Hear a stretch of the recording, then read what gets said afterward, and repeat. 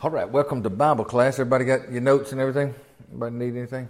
You good to go? All right, so let's get into message number 22 of our Genesis study. I enjoy going through this book, any book of the Bible, but you know when you go through a book of the Bible, the text kind of dictates what you're going to talk about. And we're going to be this Wednesday and next Wednesday on a couple subjects we wouldn't normally necessarily talk about. We're going to talk about Sodom a little bit. What's happening in Sodom. We're going to talk from the subject today about praying for Sodom. So we're going to be in Genesis 18 tonight and then Genesis 19 next week. So if you'll go ahead and read ahead, I think it'll be a blessing to you and just help you prepare. All right, so Genesis 18 and 19 addresses some really tough and disturbing issues and things that were in Abraham's day, but these things are still alive and really progressing in our day as well. So in chapter 18, you're going to see, we're not going to do much of a review here, so we're just going to jump right into chapter 18. Got a lot to cover. Chapter 18 starts with these three supernatural heavenly visitors that come.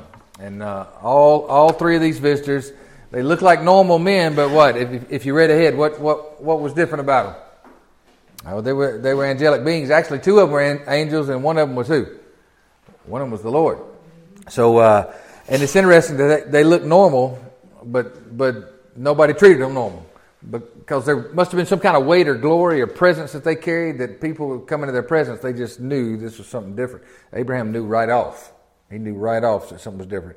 Now, notice in the Bible, this is just a little side note, just as you're reading the Bible, you know, in a lot of our art, it kind of happened in some of the classical period and stuff. In a lot of our art, if you have angels that are drawn, they have halos or they have wings and things like that.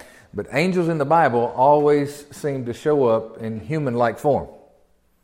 They seem to show up like humans when they're manifested. So not sure what they look like in the spirit realm, but even when they kind of showed up as like spiritual beings, they just look like people, you know. So it's just interesting how things have evolved in the art world kind of deal. But these three supernatural visitors come to Abraham and Sarah. So chapter 18 begins with good news. Abraham and Sarah are going to get the news that they've been longing for. And then by the time we get to chapter 19, it ends with a horrific judgment. And ends in a great warning for all of humanity that would come thereafter. So let's look at chapter 18. So these three heavenly visitors, okay, two angels and the Lord manifesting themselves in the flesh. Okay, so let's get in here and let's look at 18, 1 through 5 as we open up our text this evening. All right. You got it? There we go. Can you read that? It says, Then the Lord appeared to him, to Abraham, by the terebinth trees of Mamre, as he was sitting in the tent door in the heat of the day. And if you've ever been in that region of the world, you know that's a real statement right there, the heat of the day. Last time I was in that region, it was about 128 degrees. And that was in the shade, as they say, you know what I'm saying? People used to argue about that. Well, that's in the shade. That's in the sun. Well, where are we? We're just outside. So he's under the tree in the shade in the heat of the day, and these visitors come. So he lifted his eyes, and he looked, and behold, three men were standing by him. And when he saw them, he ran from the tent door to meet them and bowed himself to the ground. You see his response right away is something of honor and respect. And he said, My Lord, if I have found favor in your sight, do not pass on by your servant. Please let a little water be brought and wash your feet and rest yourselves under the tree. And I'll bring a morsel of bread that you may refresh your hearts, after that you may pass by. Inasmuch as you have come to your servant, they said, do as you have said. So, all right. So Abraham and Sarah have these visitors that come. And now they're going to fix them a little meal. We're not going to read that part of the section, but they take a lot of time here. And Sarah goes and makes some bread, and they kill a calf. They're going to have a good barbecue there. So they prepare a meal for these visitors. And now these visitors have come to deliver good news to Abraham and Sarah. The promise that they've been waiting on and longing for is now going to be fulfilled. They've gone through a long struggle. We've kind of walked through them with this struggle, right? From the time they went into Egypt, after the promise with the famine and all that, and then they had the little deal with Hagar and all that kind of stuff, that they've been struggling with all this whole journey of faith and life and trying to work this thing out. Now we're 25 years, just about 25 years, and now what was spoken is about to come to pass. All right? So it's a big moment. This is the big turning point for Abraham and Sarah and human history. So let's read some of that. Let's read 10 through 15. And he said, I will certainly return to you according to the time of life. Now this is the Lord, the angel of the Lord, the Lord himself. He said, I will certainly return to you according to the time of life, 9 months or so. And behold, Sarah, your wife, shall have a son. And Sarah was listening in the tent door, which was behind him. Now Abraham's like almost 100. Sarah's around 90. Okay, so that'll make a little sense of her response here. Now Abraham and Sarah were old, well advanced in age. Well, it should say Abraham was old and Sarah was well advanced in age, if we were being proper, right? And Sarah had passed the age of childbearing. And therefore Sarah laughed within herself, saying, after I have grown old shall I have pleasure, my Lord being old also. Said, that boy ain't got no more fire in the stove. What's happening here? And the Lord said to Abraham, why did Sarah laugh, saying, shall I surely bear a child since I am old? And here's a great statement right here. Is anything too hard for the Lord? That's what he looks at her and says. It says it to Abraham and her. Is anything too hard for the Lord? What's the answer to that question? No. And at the appointed time, I will return to you according to the time of life, and Sarah shall have a son. But Sarah denied it, saying, I did not laugh, for she was afraid. Because it said that back up here, was said, therefore Sarah laughed within herself. So Abraham and the Lord are in the front talking. The tent door is right here, and she could overhear. And he says Sarah's going to have a baby, and you know what she did? That sounds funny. You know, so you kind of laugh. You know how that works. You hear some news like that, and you would laugh within yourself too, probably. So, all right. But Sarah denied doing that, saying, I did not laugh. Well, I mean, you got these impressive angels in there. You're not going to have any confrontation with them. So she just said, hey, wait. For she was afraid. And he said, no, but you did laugh. Now, interesting thought. I don't know if you remember, I think it was last week, week before. Abraham got the news he was going to have a son. They were going to call him Isaac. And he laughed. And that's Isaac's name, actually. Isaac's name means laughter, right? Or he laughs. So here we got Abraham laughed, but Abraham had a little different kind of laugh. Abraham's laugh was like one of joy. It seems, it's the way the text seems to portray it. Now Sarah's laugh is a little bit more of like a little bit of disbelief in this deal, you know. But here's the deal. I like this because God's merciful to us, isn't he? Because we're all at different spots in this faith journey and in our understanding of God and His work in our life. Sometimes we hear what God's doing and we laugh for joy and say, yes and amen, it's wonderful. And sometimes you do this and say, oh yeah, that'll be great. Oh, are you kidding me?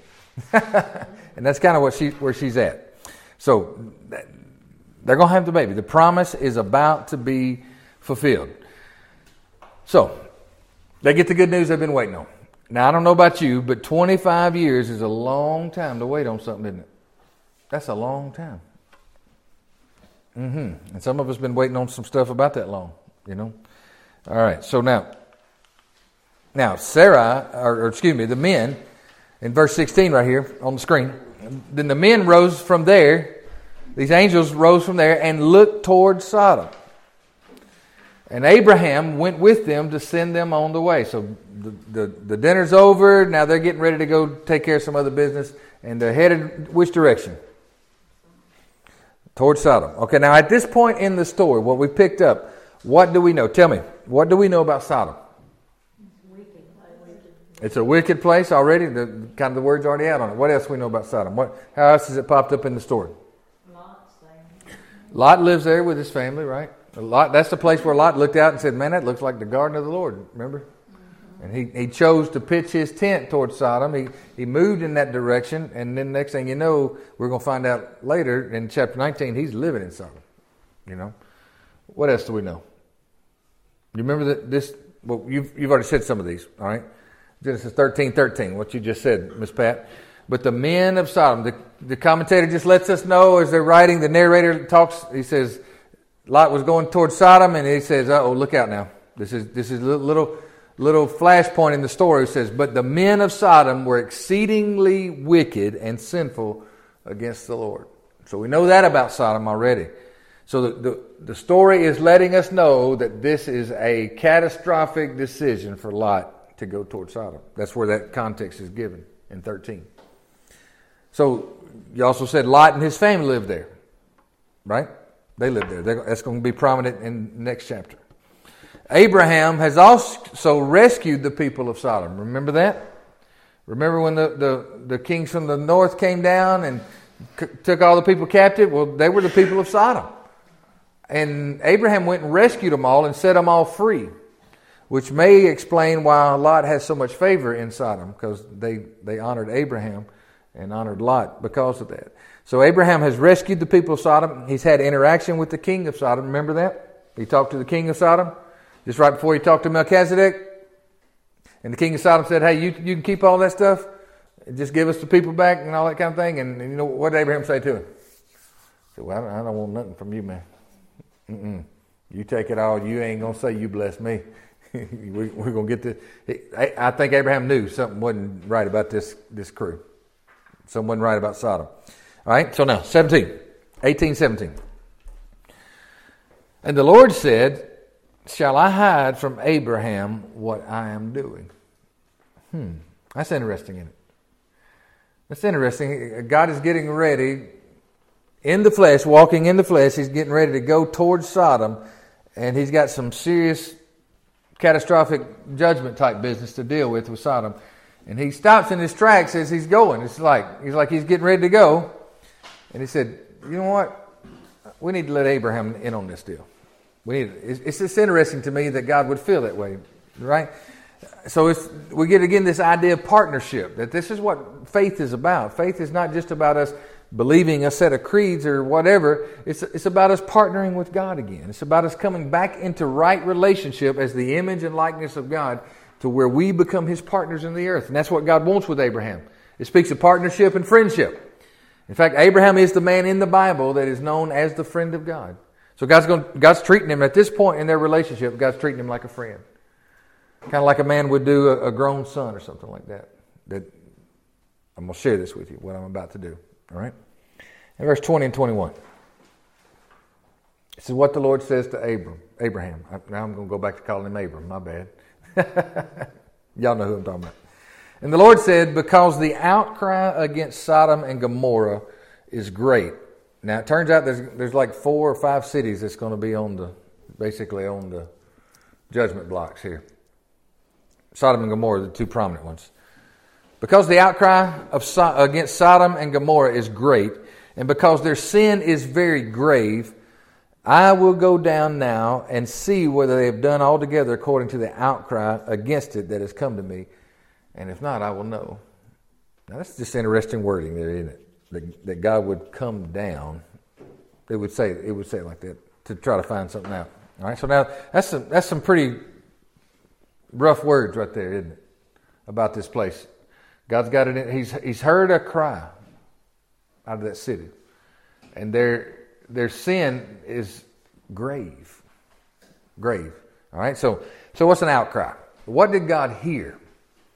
What did God hear? I mean, God literally says. I mean, have we come across anything where something has happened and God heard something that was kind of strange that nobody else seemed to hear?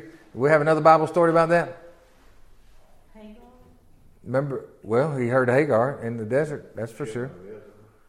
Well, that's in the Bible too. I mean, here's their cry all throughout. Do you think it would have been possible, or even that maybe people had gone into the city, some of the city, and then came back and realized the sinfulness and all that was going on? And it's very possible. Trying to get out of Dodge, kind of thing. Yeah, it's very, very, very possible.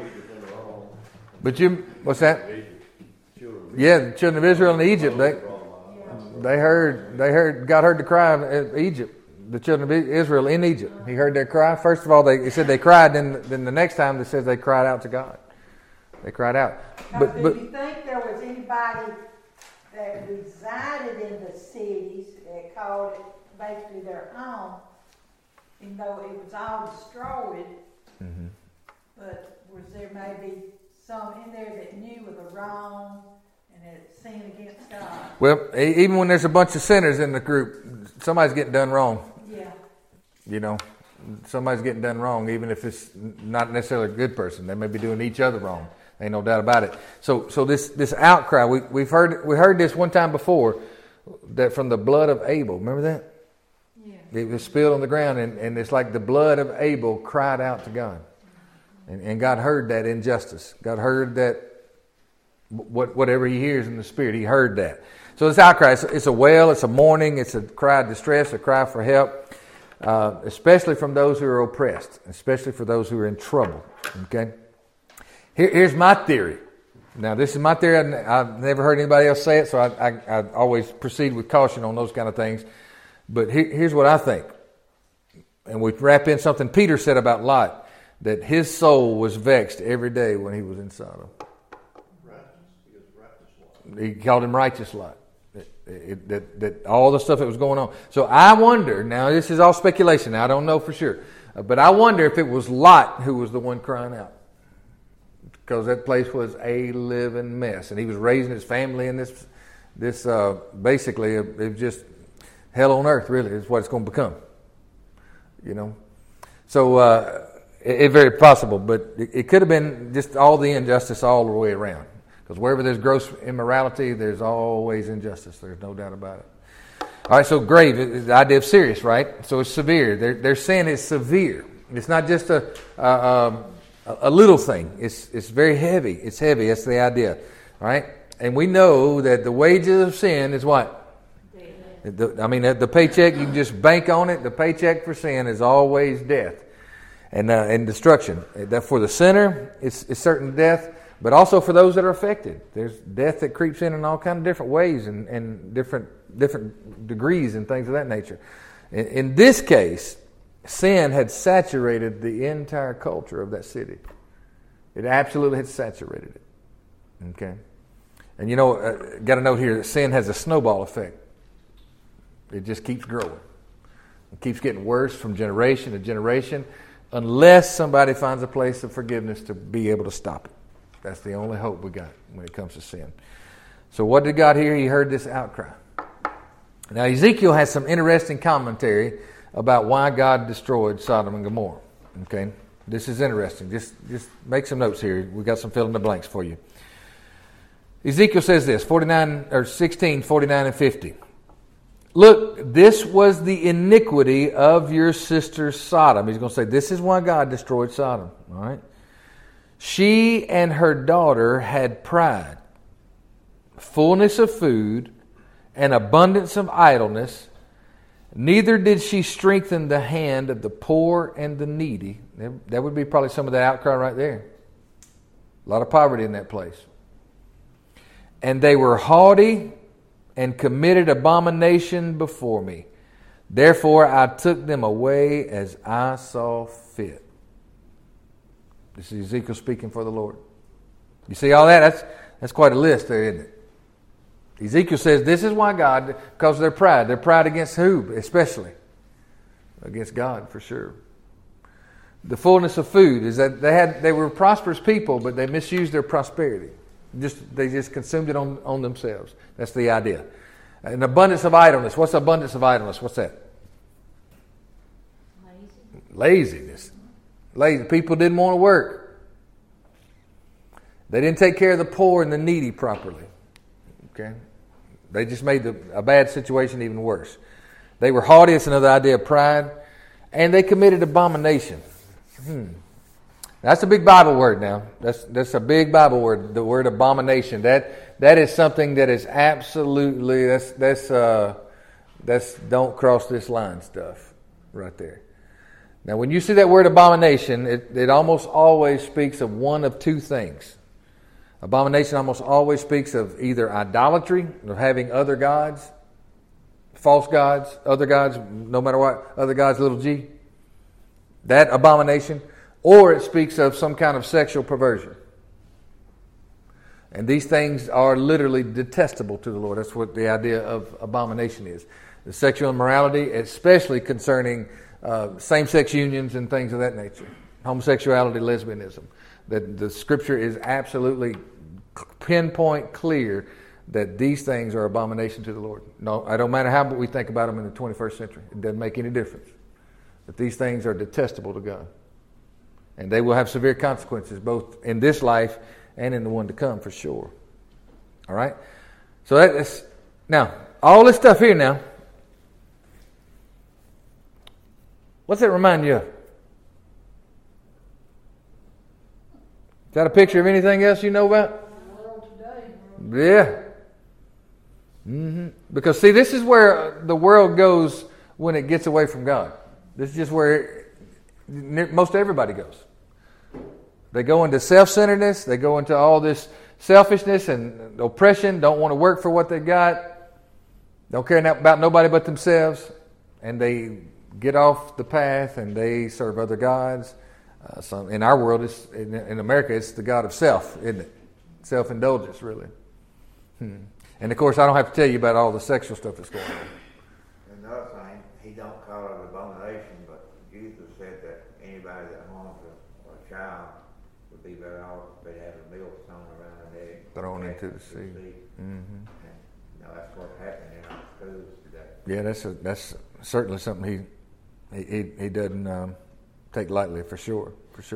So you kind of get a little different picture of what life is like in Sodom, okay?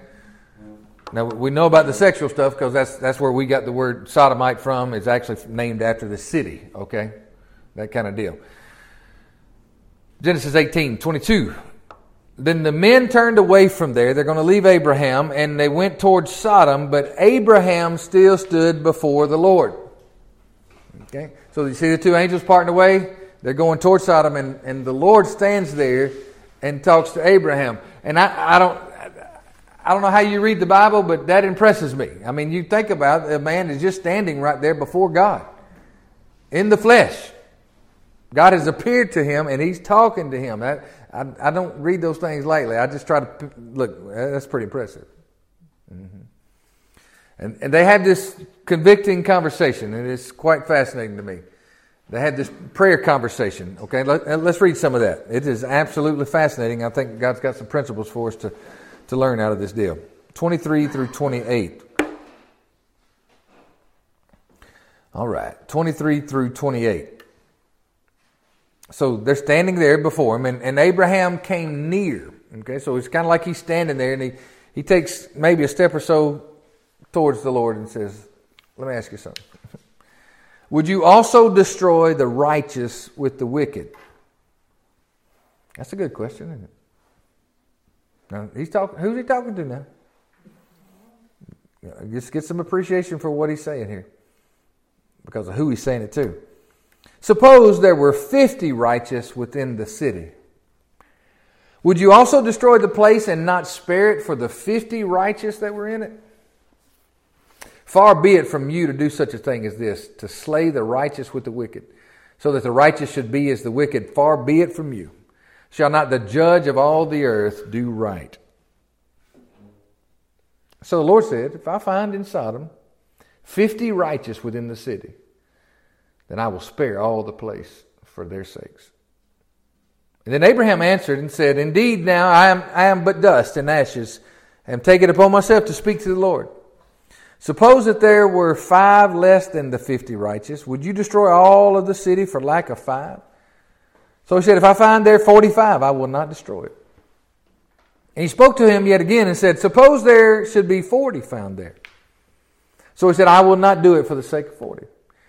Then he said, let not the Lord be angry, and I will speak. Suppose 30 should be found there.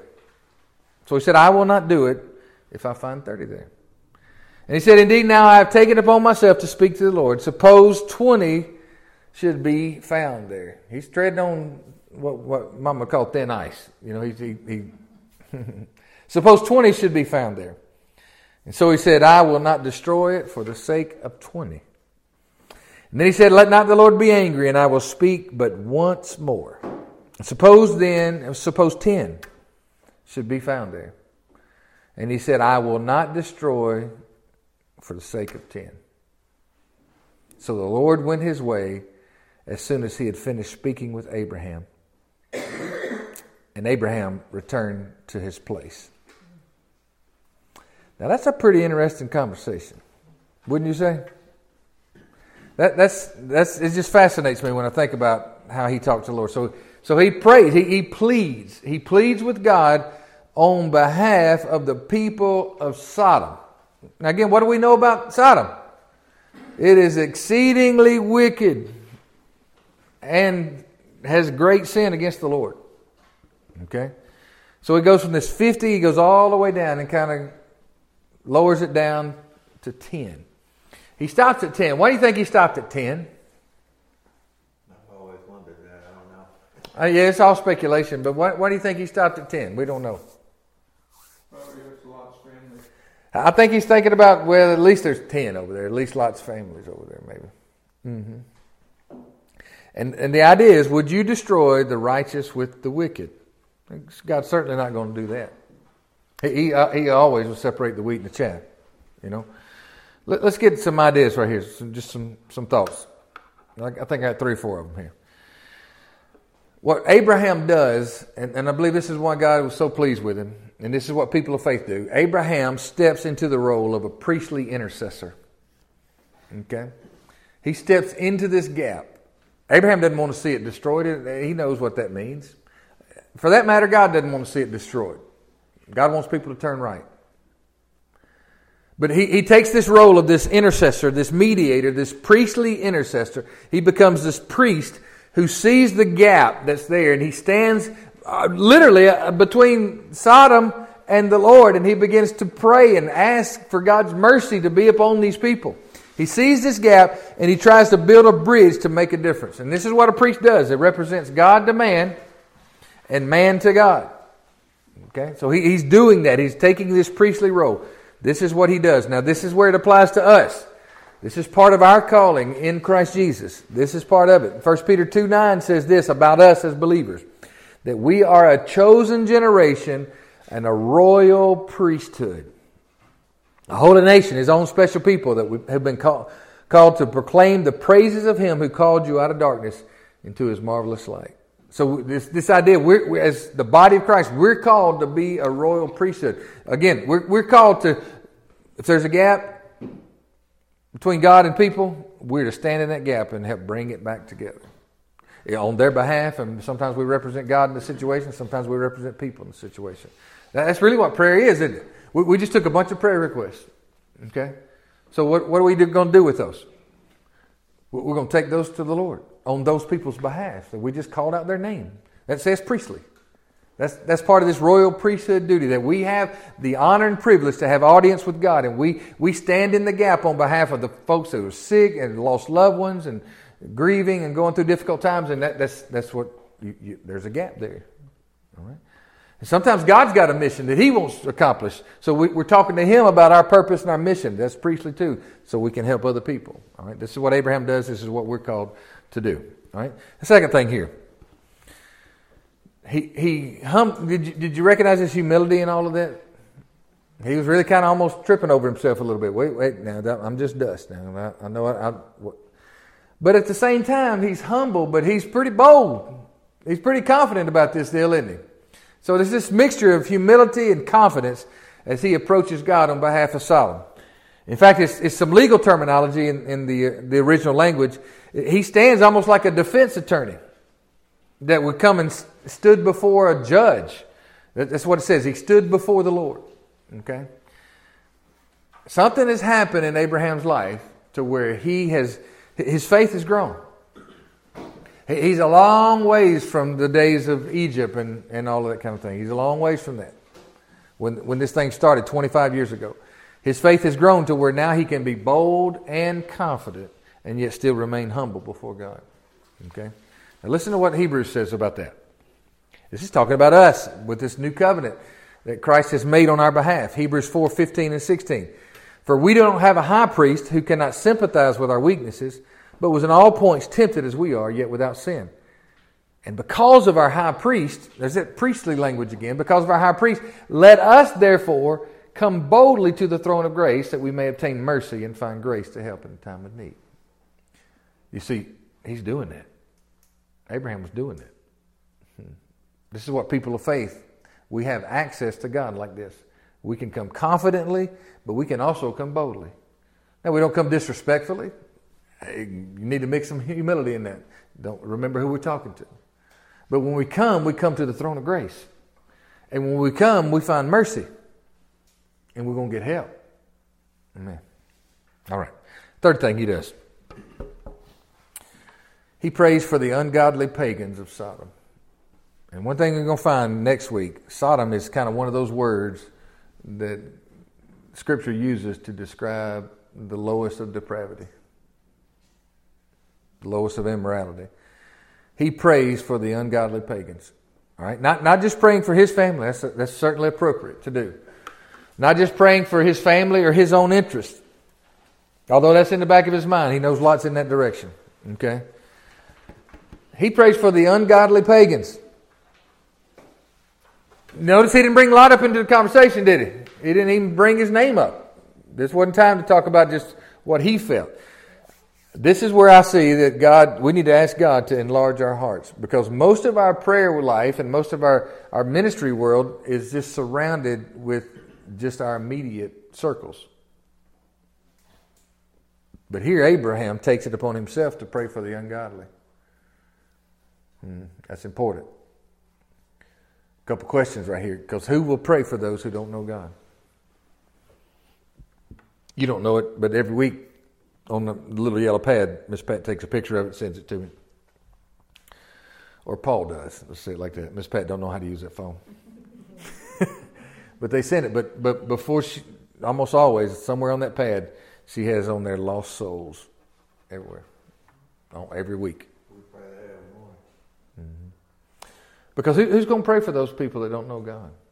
And you know, this, I kind of, and you hate to say it, but I think God looked forward in time, and he knew that this was once again going to be a prevalent problem going on right now, and just reiterate that we should reach out and pray for these. Oh, ain't no doubt it's a huge warning for our day. In fact, we'll get into it next week about the warning because Jesus speaks about all this too. He's got a three-letter sermon or 3-word sermon that he says about all that. Remember Lot's wife. And that takes you into the whole story. You know. So who's going to love their enemies? You know what? We're supposed to love one another. We're supposed to love our neighbor, the person that's near to us. But Jesus talks some crazy stuff about loving your enemies, the folks that are coming at you and coming against you. And why do we love them? So the kingdom of God will come into their lives. Because if we just engage them on the same level they're on, that's not going to help anything, is it? It's just going to make it wax worse and worse. All right? I mean, loving your enemies is a primary strategy that God uses to bring people to salvation. Because guess who had to do that the most of all? Jesus himself. Right? And that's tough. That's tall medicine. That's a hard pill to swallow, isn't it? To love those who are coming at you. To those who despitefully use you and say all manner of evil against you. Jesus talked about that. Okay, that's Matthew 5 if you want to look it up. So God's heart is this. He's praying for these pagans now. God's heart is this. Ezekiel 33:11 says this. Say to them, as I live, says the Lord God, I have no pleasure in the death of the wicked, but that the wicked turn from his way and live. That's the only thing God wants out of people. God's not want to light that place up like a bonfire. He don't want to do that. Turns out he will. Turns out he can. Turns out he does. But that's not his heart. He didn't want. He's the Holy Spirit's coming in today's world. He's drawing people to repentance, saying, "Please, please, please stop this. Please come back to God." God wants people to turn and live. 2 Peter 3:9 says this: The Lord is not slack concerning His promise, as some count slackness, but is long-suffering toward us. You know, when God puts up with us, He's long-suffering. That's part of His love. Not willing that any should perish, but that all should come to repentance. Why do you think it's been 2,000 years since Jesus has promised to return, but has not yet? Why is He taking so long? Well, because of this truth right here. He's wanting to bring as many souls in as He can. Just bring as many into the harvest as He can. Because God knows something about hell that you don't know about, that it's for real, for real. You know, and it's hot and it's long. So this is God's heart. He doesn't enjoy the destruction of the wicked at all. And the fourth principle right here, and I think the last. Abraham knew this. He knew that God would spare the wicked because of the righteous. He knew this principle. Will you destroy the righteous with the wicked? He's like, God, I know that's not your way. And here's where this picture points us to Christ right here. All right? Because this is where the good news is because by one man's disobedience in Romans 5:19, one man's disobedience, many were made sinners. So also by one man's obedience, many will be made righteous. And the righteousness of Jesus is what saves us. So I wonder why Abraham didn't go down to one. Well, he knew that there would not be one man in Sodom that could carry the weight of all that righteousness and wickedness. And that there would not be until He sent Jesus. Abraham kind of knew that too. I think he knew it in kind of a shadowy kind of way. Abraham was the one that quit negotiating. Yeah. Mm-hmm. But you see what I'm talking about? You know why we're going to be spared in the day of judgment? Is because we have found the righteous one and He has covered us. And will God destroy the wicked because of the righteous? Or will He destroy the righteous with the wicked? No, the wicked can actually find a place to run into the name of the Lord and be saved. All right? So that's the good news. Abraham kind of knew that principle. He kind of knew that. A couple last things here. How are we going to pray for the ungodly? I believe it's the good news of Jesus and His righteousness that's been extended to us, that it helps us tremendously. You see, the good news, the gospel, first of all, it humbles you. The gospel doesn't make any bones about it that you and I are sinners in need of a Savior, that there is none righteous, no, not one. The gospel makes that very clear, doesn't it? Jesus makes that very clear. So the gospel, first of all, before it ever does anything else, it humbles you. It knocks you off your high horse, and it says you are not superior to anyone. Not even the people of Sodom. You realize that? Not even the rankest sinner that you can think of. Not even the ungodly. You are superior to no one. So here's the question. How could you be unmerciful to other people if you realize who you really are in God's sight? So the first thing, the gospel humbles us, but then it does something other. It lifts us up. It exalts us. And not only are we sinners, but now because of Christ's righteousness, we become the righteousness of God. In Christ Jesus, through Christ. So you got two opposite things happening here. You get knocked down a peg and you're a low-life sinner, and the gospel comes and says, hey, I'll make you the righteousness of God in Christ Jesus. And I'll put you seated in heavenly places. There are all kind of exalted things that the gospel does for us. So we're not superior to anyone. But up here, I'm not inferior to anyone either. You see what I'm talking about? So Paul kind of gets that. Paul knows that you need both of those attitudes. You need this attitude that's knocked you down on the peg, and you need this attitude that's exalted you and told you who you really are in God. You need that. We got to have both of them if we're going to be that royal priesthood that's going to stand in those gaps now. Because this gospel message of us coming into the righteousness of Christ, it cures our superiority complexes, that pride, that haughtiness that destroyed Sodom. It cures that. It gets it out of your soul so it don't destroy you. It cures our superiority complex, and it kills our inferiority complex. And I'm not to look down my nose at anybody, but I don't have to look up at anybody either. Somebody said it like this. One of the old preachers said that at the foot of the cross, the ground is level for everybody. Right? So Paul kind of knew this. Remember, Paul said that he was the chief of sinners. This is towards the end of his life. This wasn't when he was on the road to Damascus. This was towards the end of his life. He was the chief of sinners. But he also said he was the righteousness of God in Christ Jesus. So which one is it? And the answer is yes. It's both, right? It's both. It's that tension. He was a sinner. You can't, once you sin, you can't take that. It's happened, but he knew that he had been forgiven, and he was a. Yeah, so he remembers the gutter he crawled out of, but he also remembers the throne God's put him on. And you got to do both. They say a lot of times about athletes that go sign these big contracts. Y'all hear this saying all the time: "Don't forget where you came from." Because what's the tendency when you get exalted, or prospered, or whatever? What's the tendency? You get all high and mighty and prideful, don't you? That's just a human tendency. That's a sin tendency. Okay. So Abraham prays for Sodom. And beloved, I'm going to tell you, we've got to pray for the ungodly to come to Christ. Some of them are connected to us, family members. I got a bunch of them, don't you?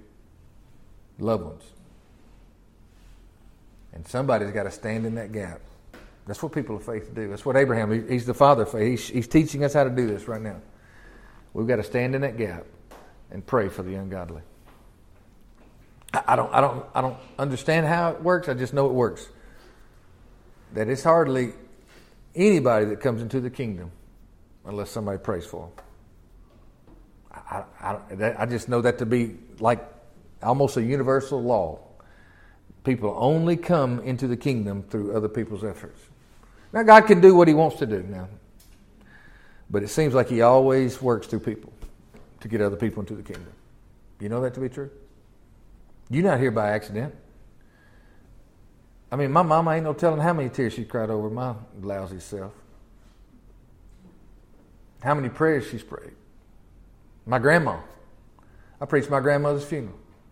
And I cried like a baby. She was so good to me. And her heart was so good towards me. And I cried like a baby standing there, and I said, God, who is going to pray for me now? You know what I'm talking about? Thank God He's raised up other folks and all that kind of thing. But I felt that. I felt that leave my life in one sense. And now God didn't leave me, so I wasn't forsaken. But I knew there was something different now. Because those two ladies, especially those two ladies, that's the reason I'm in the kingdom. You know what I'm talking about?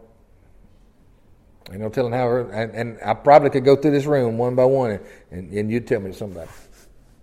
Somebody's got to stand in that gap. We don't want that fire to fall on them, that's for sure. So Abraham is going to please God with his stance in this, but it's still the people of Sodom's responsibility to do what they're supposed to do.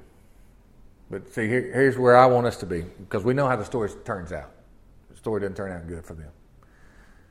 But do you think God was pleased with Abraham's heart? That's what He's looking.